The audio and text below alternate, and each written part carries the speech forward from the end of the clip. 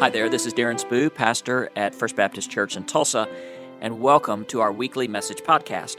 We would invite you to join us in person Sunday morning at 8:30 and 11 o'clock in downtown Tulsa, or check out our webpage at tulsafbc.org. God bless you, and have a great week. So you have a 1 in 825 trillion chance of a meteorite hitting your home. If you can feel good about nothing else today, feel good about that. You have a 1 in 825 trillion chance of a meteorite hitting where you live.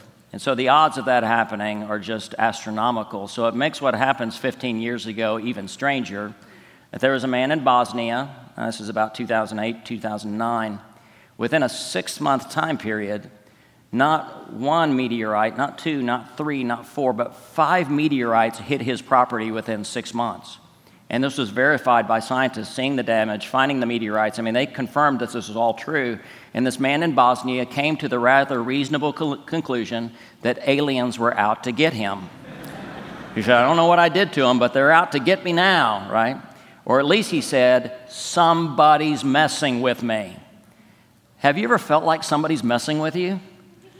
Good, because you're going to hear about that today. So we're kind of doing an old-fashioned Advent teaching series, looking at the usual suspects around Advent, Mary, and today we're looking at Joseph, and we'll look at the shepherds and the Magi, and maybe Anna and Simeon, and all these usual suspects around the first Christmas, the birth of Christ.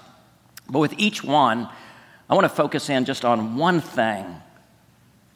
One thing that I would say during this season, if we were to try to integrate one characteristic or one principle into our lives, this seems to be pretty important. Now, for Mary, it was just being available. I'm the Lord's servant, may it be to me as you have said. None of it would have happened had Mary just not made herself available to God and others. And to re-quote Corrie ten Boom, who said it best, if the devil can't make you bad, he will make you busy. And so many of us are too busy for God to interrupt our schedule, so she was available.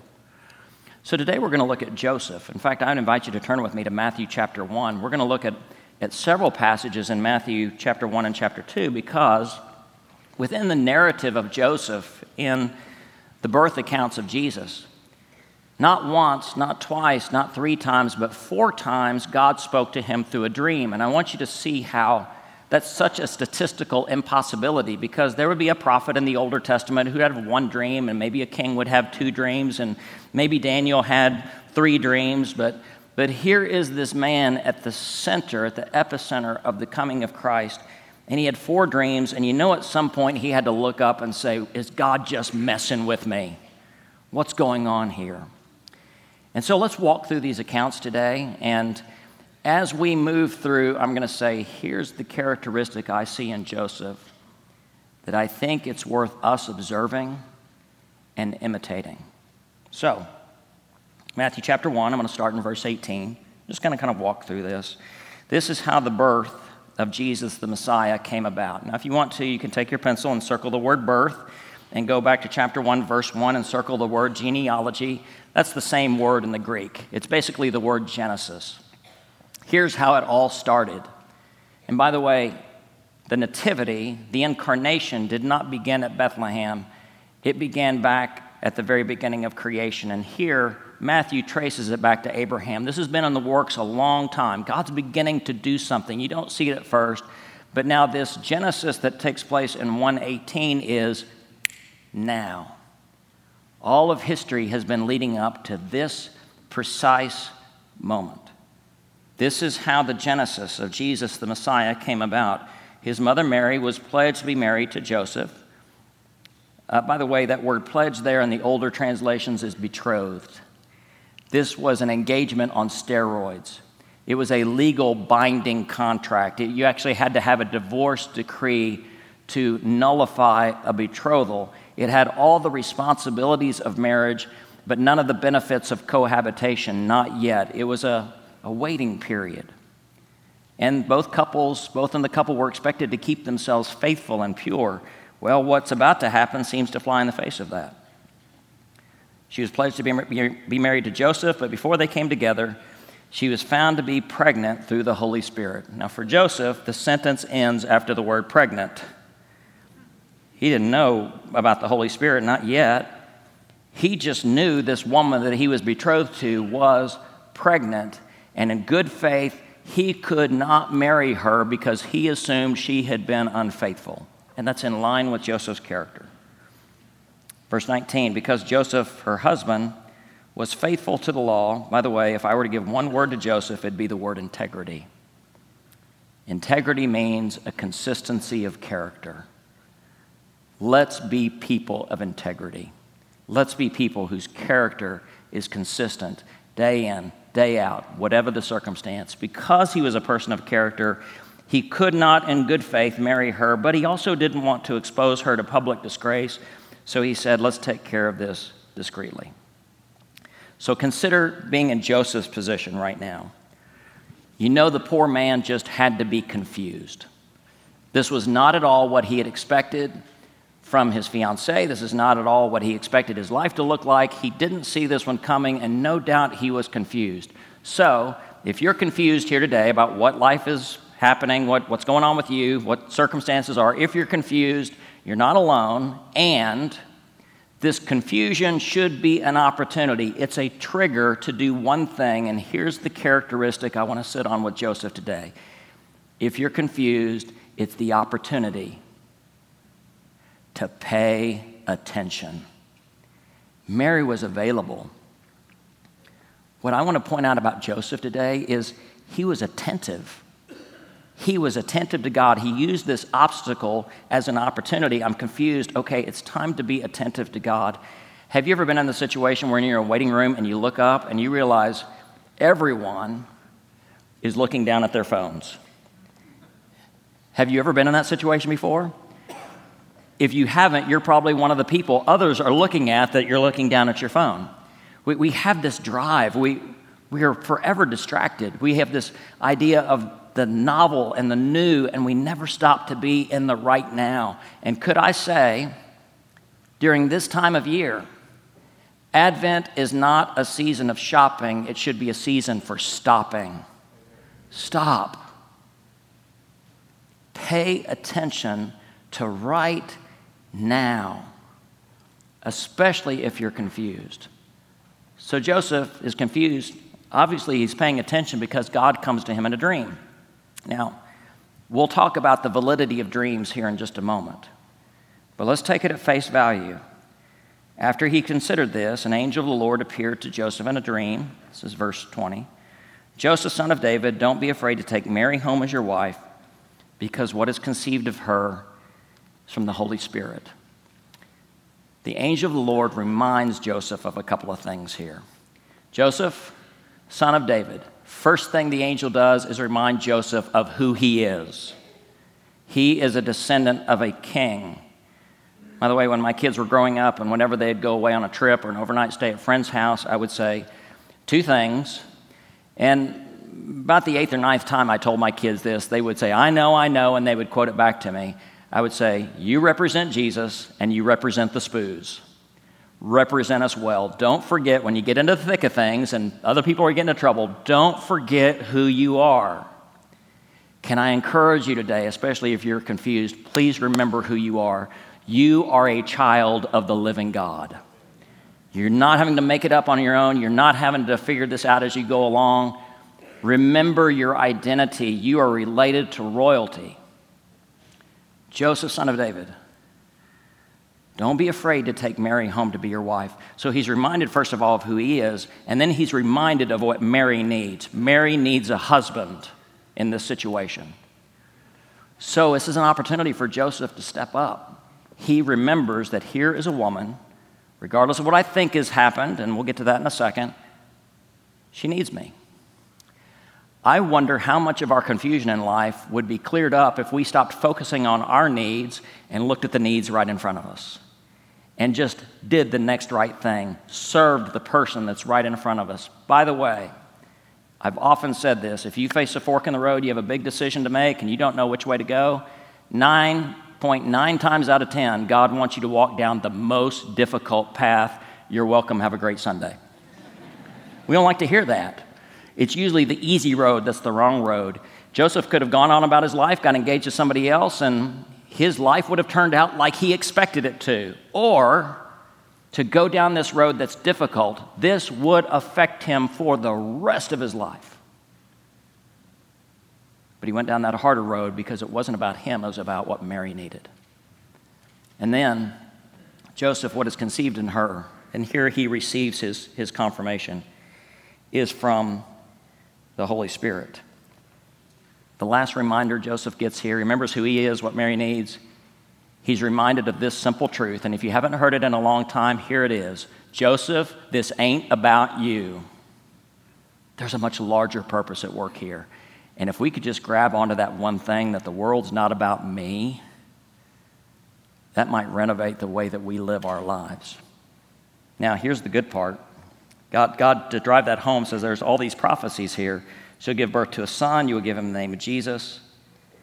And he's not going to be like the political Messiah, most people. This is going to be about personal business. He will save his people from their sins. All this took place to fulfill what the Lord said through the prophet. The virgin will conceive, give birth to a son, and they will call him, that word that we sang just a minute ago, Emmanuel, God with us. So I think I've lost my mind because I'm doing something absolutely crazy. I don't hear anybody disagreeing with me to say I haven't lost my mind. I think it's because I've gotten so used to short-form media, email, text messages, my concentration has just been faltering. So I decided to do something that would really challenge my ability to concentrate. So I've been reading through Homer's Iliad, Homer's Odyssey, and Virgil's Aeneid. Why I torture myself to do this. And folks, it's easy. And I'm lying to you right now, it's not been easy. But I've been trying to bulk up my ability to concentrate through these classic works of literature. Here's what I stumbled on this week. And this is about to feel like an English class. Hang in there with me for just a minute, okay? Virgil wrote the Aeneid for Caesar Augustus. Caesar Augustus wanted this epic to be written that would talk about how the Roman people came about and how important they were on the face of the earth. So Homer made up, Virgil made up this story about Aeneas, who comes out of the Trojan War. He's a refugee. He makes his way to Italy, and they found the Roman people. And Aeneas is given at one point, by the goddess Athena, is given this huge shield. And on this shield are depicted all the great scenes from what for the reader is Roman history. For Aeneas, this is prophecy. Here's all the great people that are ever going to live in Rome. And by the way, right at the center of it all, what the world is waiting for is this man named Caesar Augustus. That's the story that was made up. That all of history has been waiting for this one man to arrive.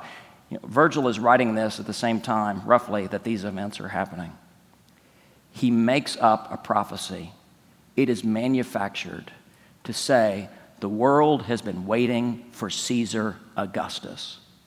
And at the exact same time that was happening, boy, that was loud. At the exact same time, instead of this big Caesar on the throne, there's this little baby born in a barn and put into a feeding trough. And the prophecies don't have to be manufactured. They were already there. 750 years before, Isaiah would say a virgin would conceive and give birth, and his name will be Emmanuel. The world's not been waiting for somebody to come and take charge. The world's been waiting for somebody to come and save our souls. This is real. This is true. This is how the birth of Jesus came about. And through all the confusion of this, because Joseph is paying attention, his confusion turns into clarity. Now let's go to the next dream.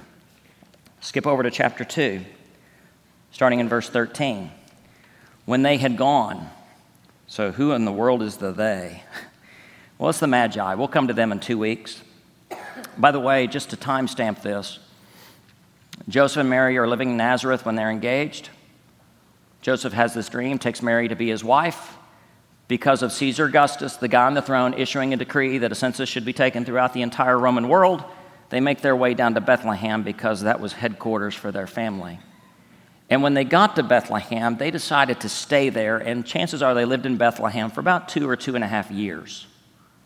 And who comes to visit in that time but the Magi? So the Magi are not there the night Jesus is born. They're there about 2 years later. Jesus is a toddler at this point. I read a great quote this week that says, raising a toddler is part joy, part guerrilla warfare. Does anybody else know what I'm talking about? Yeah. I see some moms going, thumbs up, that's it. It's a challenge. So Jesus is about maybe 2 years old. He's toddling around. The Magi show up. And because they had given Herod some inside information, it actually created problems for them, because Herod was not a stable individual.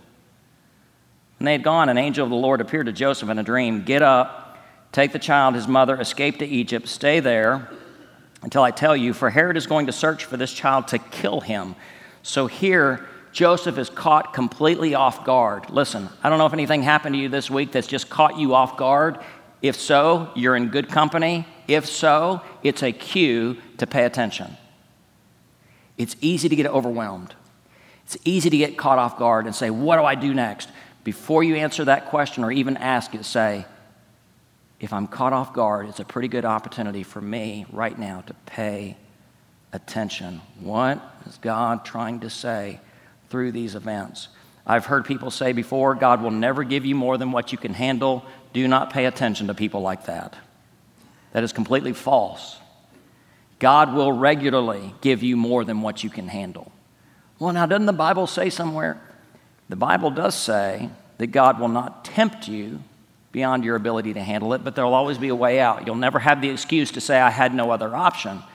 But when it comes to circumstances, God will regularly give you more than you can handle so that you'll have the opportunity to rely on Him, so that you'll pay attention.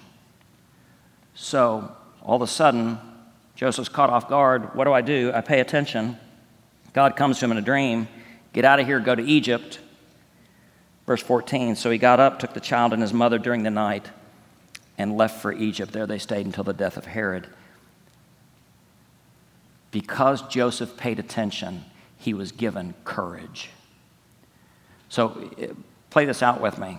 If they had stayed in Bethlehem, if Joseph had ignored the dream, so Herod's soldiers would have come through and killed all the babies 2 years old and under. And that happened. It's called the murder of the innocents. That took place. Probably 15 to 20 babies were put to death. Now, don't blame that on God. Blame that on Herod. Don't blame God for what bad people do.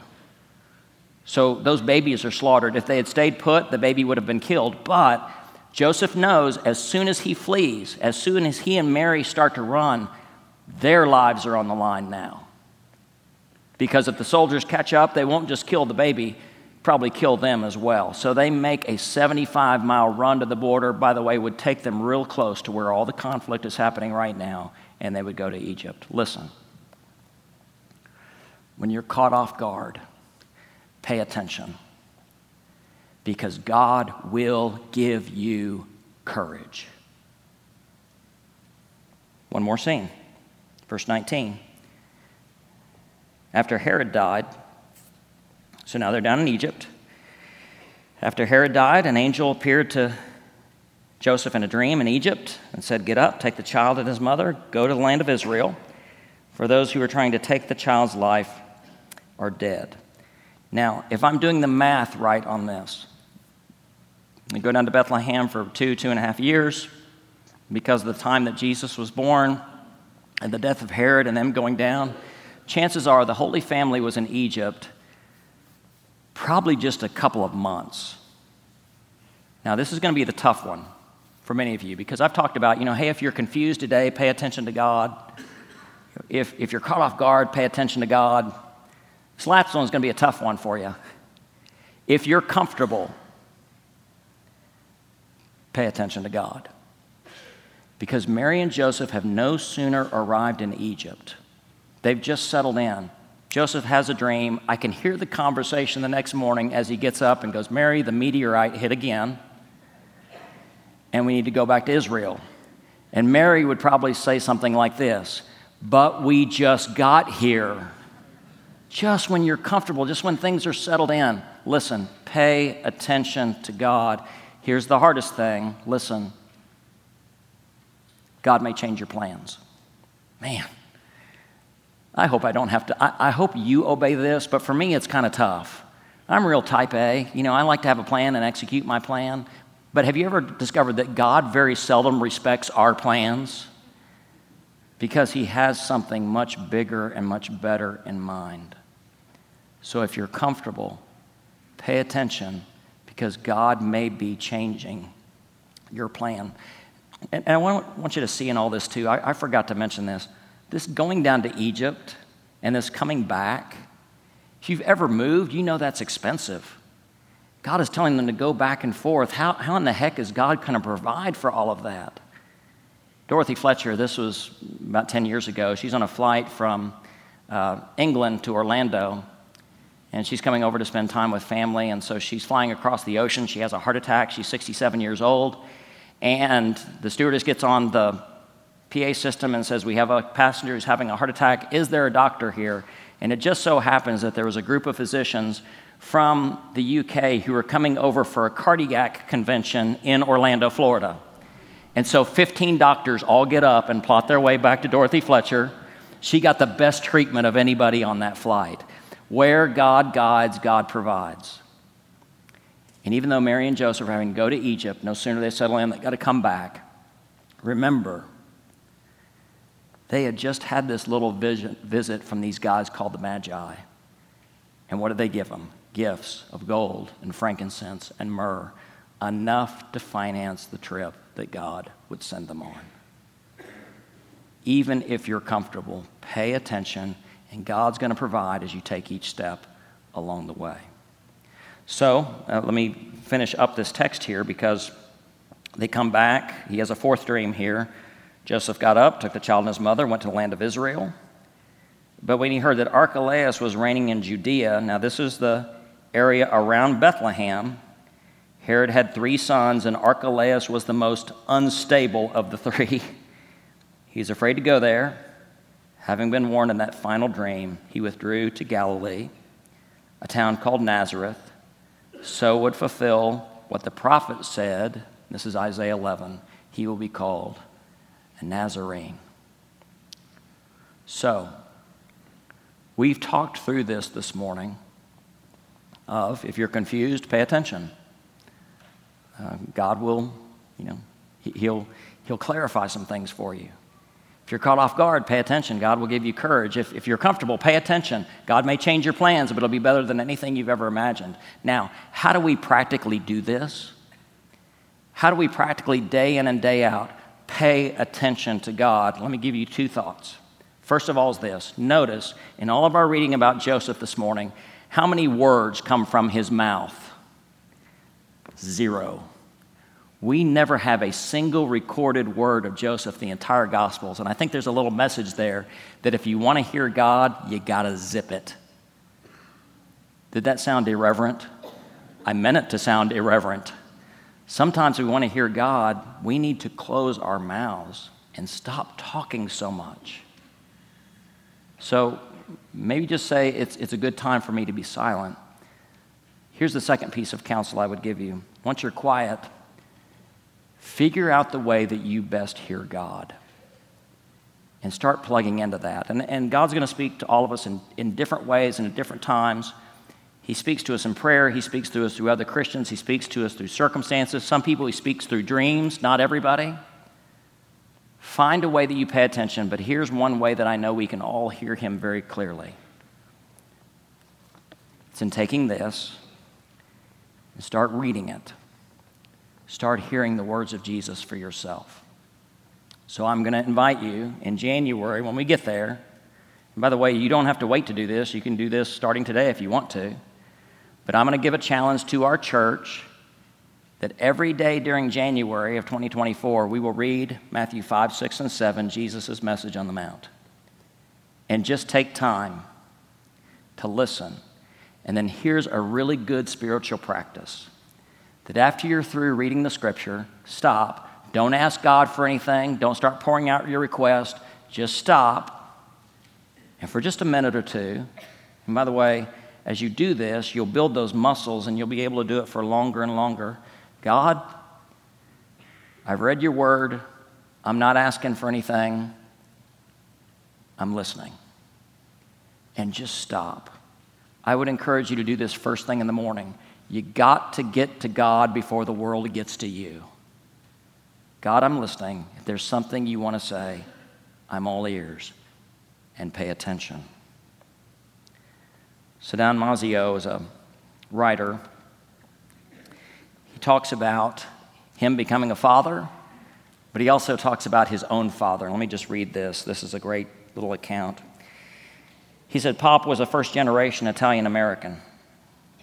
Pop was struggling with liver and lung cancer. Doctors gave him less than a year to live, and Pop bravely said that he wasn't afraid to die. After all, his wife was already gone. His children were grown. But when he learned that I, his only son, was going to become a father, he said, I'm going to be there for that. The chemo tortured his system. Some days it was all he could do to mumble into the telephone, bad day, to those who would call. But when his granddaughter was born, he insisted on going to the hospital. The 90-minute ride in the car tortured him. We wheeled him into the maternity ward. Pop's arms were so weary and weak that we had to hold the baby for him. But Pop did what he came to do. He leaned over, he kissed that little baby, and said, Sheila Mary, Grandpa loves you very much. Within seconds, Pop was asleep. Within an hour, he was back in the car. And within days, he was dead. And Don Mazzeo ends with this question. What is it about love that endures such things? What is it about love that endures something like this? So it's good to talk about paying attention, and Joseph did that and he modeled that. But there's something deeper there than just paying attention to God.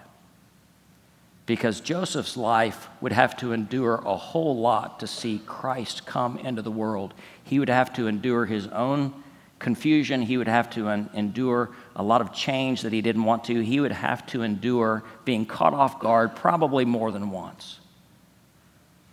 But there's something about love that endures great things. So my encouragement with you, don't just pay attention to God.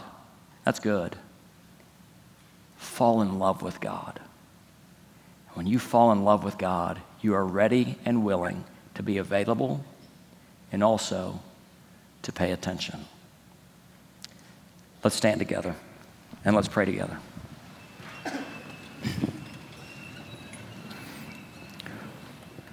So, if you're confused, welcome to the club. If you've been caught off guard by something lately, you're in good company. If your life is comfortable, well, enjoy that while it lasts. But let's take a moment right now, and instead of us talking about it, would you just, in the privacy of your heart and mind, say, God, I'm listening. Speak. If there's something you need to say, I'm listening right now.